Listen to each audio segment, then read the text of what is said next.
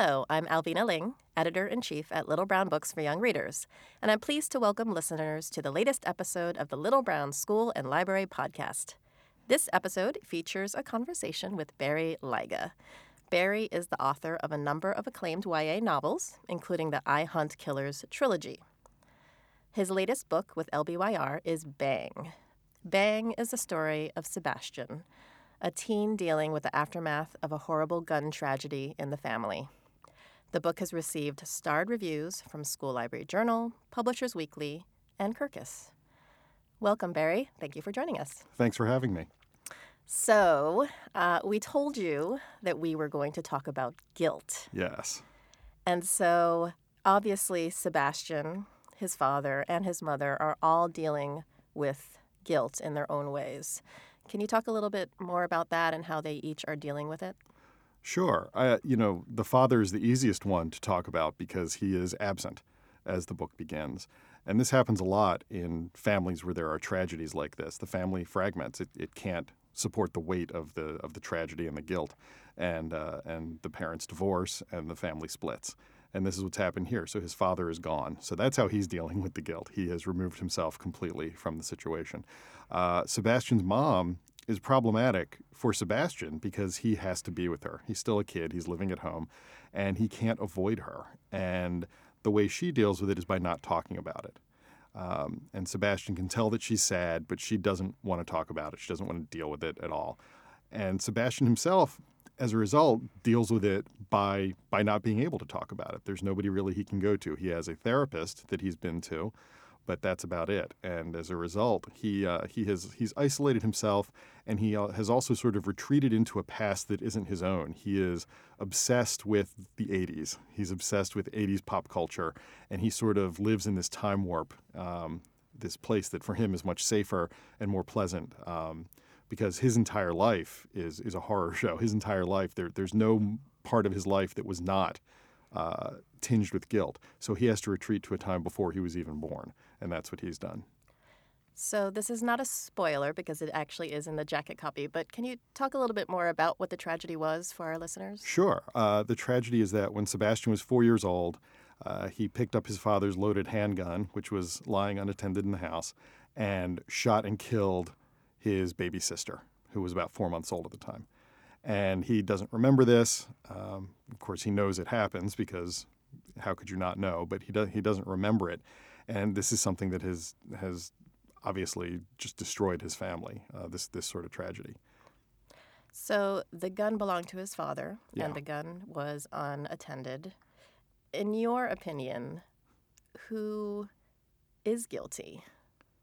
Wow. I think in this case, sorry, you have to put the blame on the father. I mean, this is a 4-year-old child who never should have had his hands on a gun. I think anybody would agree that a 4-year-old child should not have a handgun. And the father should have been more attentive, certainly. That's not something that I'm not sure that assuages Sebastian's guilt. He is still the one who pulled the trigger, and he knows that, even if he doesn't remember it. So I'm not sure that fixes his problem and cures him, if there's a way to be cured from this. But certainly, I think from an objective viewpoint, you'd have to blame the father. So Sebastian talks about the memory hole, and you talk about how Sebastian does not remember. You're Can right. you talk a little bit more about the memory hole? Yeah, I mean, it's the memory hole comes from 1984, a great novel that is more and more prescient every day I live on this earth. And the idea of the memory hole was that it was a place where Big Brother would put things that Big Brother didn't want you to remember. So if there was an event that happened and Big Brother decided that it was better if you didn't know about it, then all news reports, eyewitness reports, information about that event, photographs, whatever, would just be destroyed. And it was referred to as going into the memory hole, which is sort of a black hole for memories, something that nothing can escape from. And Sebastian talks about his sister being in the memory hole because he doesn't remember her. His mother won't talk about her. There are no pictures of her in the house. There's nothing at all of her in the house, no mementos at all. His mother has sort of erased her presence from the house because it's too painful. And so it's as if she'd never existed, except he knows that she did. There is a line in the book that Sebastian says. He says, "Symbolism is bullshit." But there is a lot of symbolism in this book. Sure. Can you talk a little bit about some of the symbolism that you used to represent guilt? For example, Sebastian likes to take bike rides at night, Sure. and he talks about rain as being cleansing. So that was one example that I That's found. true. He likes rain. He likes any sort of rain. And I think also for him, he's sort of become fixated. There's an old trailer on the outskirts of town that he goes to that he's become sort of fixated on, which has become for him symbolic of his desire to escape. Because, again, this is not a spoiler because it's on the jacket. He is planning to kill himself. This is the most egregious and horrifying expression of his guilt is he's decided he doesn't deserve to live with what he's done. And this trailer is the place where he decides he's going to do it, and he keeps going back to it. It's almost like a totem for him or a fetish where he keeps going back to it and he's obsessed with it. And that sort of becomes symbolic of the release that he knows he will someday get when he joins his sister in the memory hole and he disappears forever. So with guilt, I think the opposite or the counterbalance to guilt is forgiveness. How does forgiveness play a role in this book? Forgiveness is tough, especially for something like this. I mean, how you asked before who was responsible, who's the guilty party, and it's the father. But once you've blamed the father for leaving the gun around, and even if you were to punish him somehow, what else do? You can't really punish Sebastian. He was 4 years old. Even in the United States, we wouldn't try him as an adult. We would acknowledge that this is a horrible, tragic accident. And so as a result, I don't know how you can't forgive the father for leaving the gun around. You can be angry at Sebastian for what he did, but you can't really blame him because he was a child. So it feels strange to forgive him when he just made a mistake. And yet a mistake should be easy to forgive, but this is something you can't take back. And he can't figure out how to forgive himself either. The reason I wrote this book was because it wasn't easy. There was no easy answer to any of these questions. I still don't know. I mean, I wrote the whole book and I still don't know what the answer to these questions could possibly be. This is something that actually happens, it actually happens out in the world. We've all seen the headlines, and I have no idea how people move on from that. I've speculated in this book, but I just don't know how you move on from something like this. Well, that leads into another question I was going to ask, and maybe you've already answered some of it, but is there something that drew you to explore the theme of guilt? The idea for the book came from my wife, actually. This was, strangely enough, right after we had our first child. She said to me, you know what nobody's ever written about? Nobody has ever written about these kids who get a hold of a gun and accidentally kill somebody. What must that be like? What does that do to you as a person to know that you've done that? And I thought, oh my God, what does that do to you? And I had to write the book to figure out what that might do to somebody. And I think, guilt just had to be a huge part of it because I couldn't envision a scenario where even at a young age, if you did this, and even if you had no memory of it, I couldn't envision a scenario where you just sort of grow up shrugging your shoulders and going, oh, well, I did this. I didn't know what I was doing. It was a mistake. I feel okay with myself. Maybe it's because I'm Catholic and Jewish and I feel guilty all the time no matter what I do. But I couldn't imagine a scenario where you would feel okay, where you would just be able to brush it off and get on with your life. So it became necessary to explore guilt. And the more I thought about guilt, the more I thought about, sort of the overwhelming weight of it and the gravity of it and sort of dragging you down and thinking, wow, at that point, it might be a relief to think, if I kill myself, I won't feel this way anymore. I won't feel this bad. And that's sort of where the suicidal ideation in the book came from. Sebastian's plans to kill himself and the way he sort of looks forward to it. And he's not in a hurry to do it, but it's something where he feels like it's something he can control in his life. He knows, well, things are bad. If they get too bad, I can always kill myself, and then I won't feel bad anymore. And that's sort of a comfort to him in a strange way. And I wanted to explore, this extreme way that you can try to avoid your guilt or get away from your guilt. And the fact that he feels so guilty and so horrible that killing himself is actually a comfort and sort of a balm to him. So you mentioned that Sebastian isn't necessarily in a hurry to kill himself. Yeah, which is actually something that a lot of people who consider suicide actually have that attitude. They consider that it can wait. I'm going to do it, but I don't have to do it right now. And that's why a lot of times people say, oh, they seemed fine and then this happened. It's because they were fine and then they just decided, no, now's the time.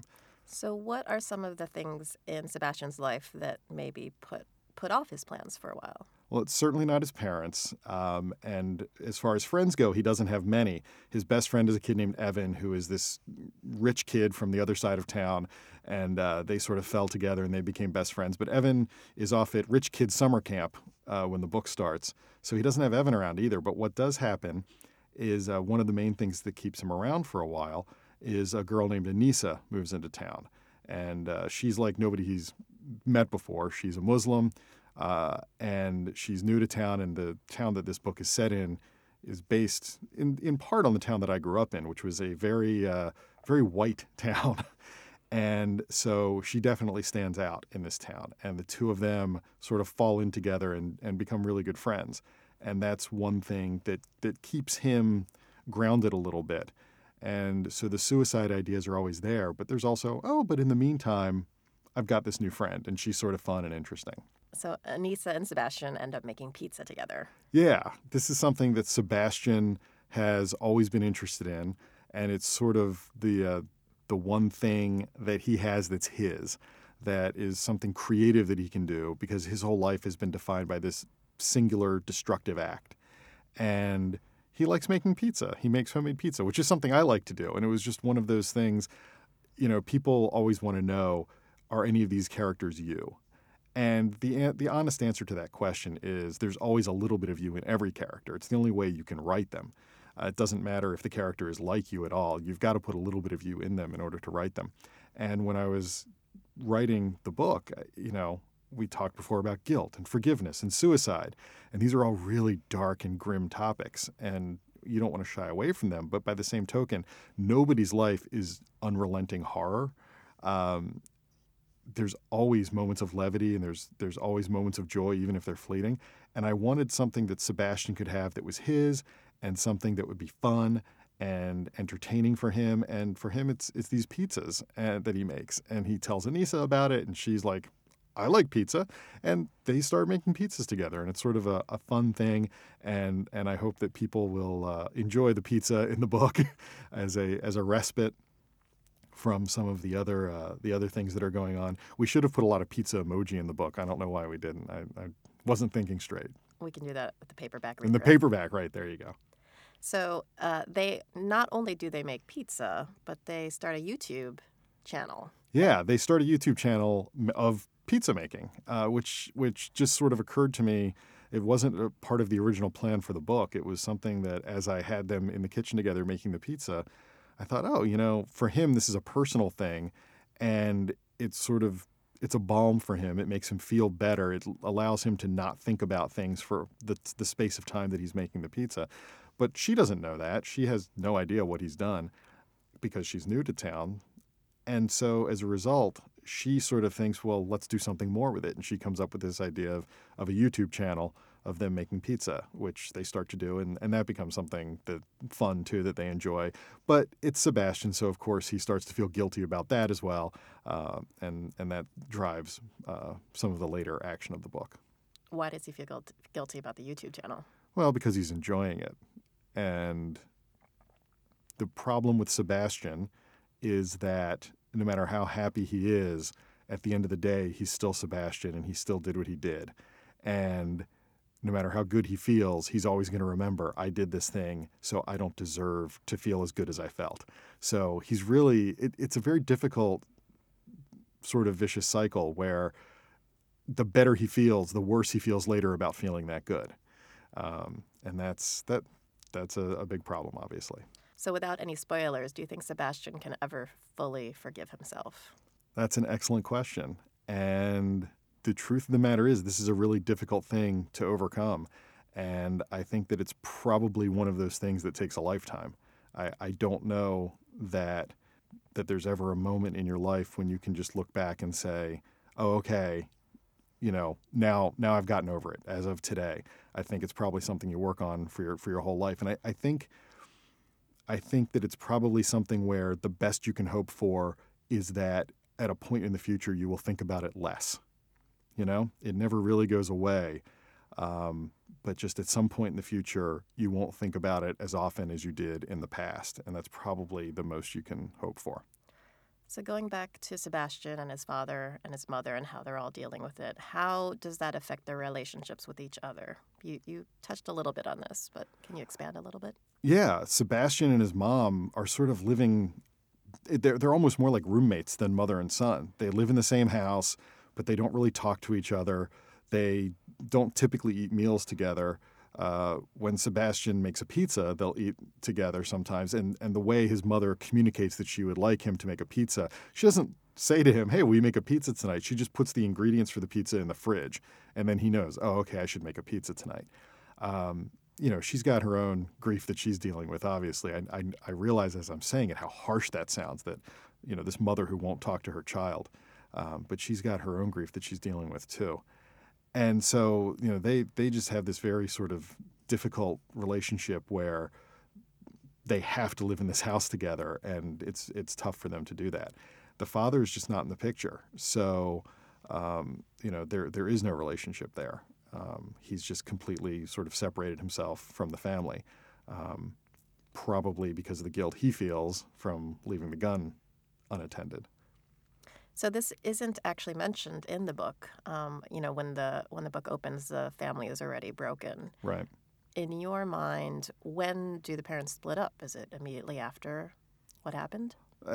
I sort of have in my mind that it was probably a year or so later, because I think a lot of times what happens in these situations is first everybody comes together out of solidarity in their grief, and then the cracks start to show later, and you just can't. It's just not sustainable anymore at a certain point. So I think probably roughly a year after the tragedy, he probably left. Well, thank you so much, Barry, for this very interesting discussion. Thank you for having me. This has been Alvina Ling for the Little Brown School and Library podcast with Barry Lyga, author of Bang. Stay tuned for our next episode.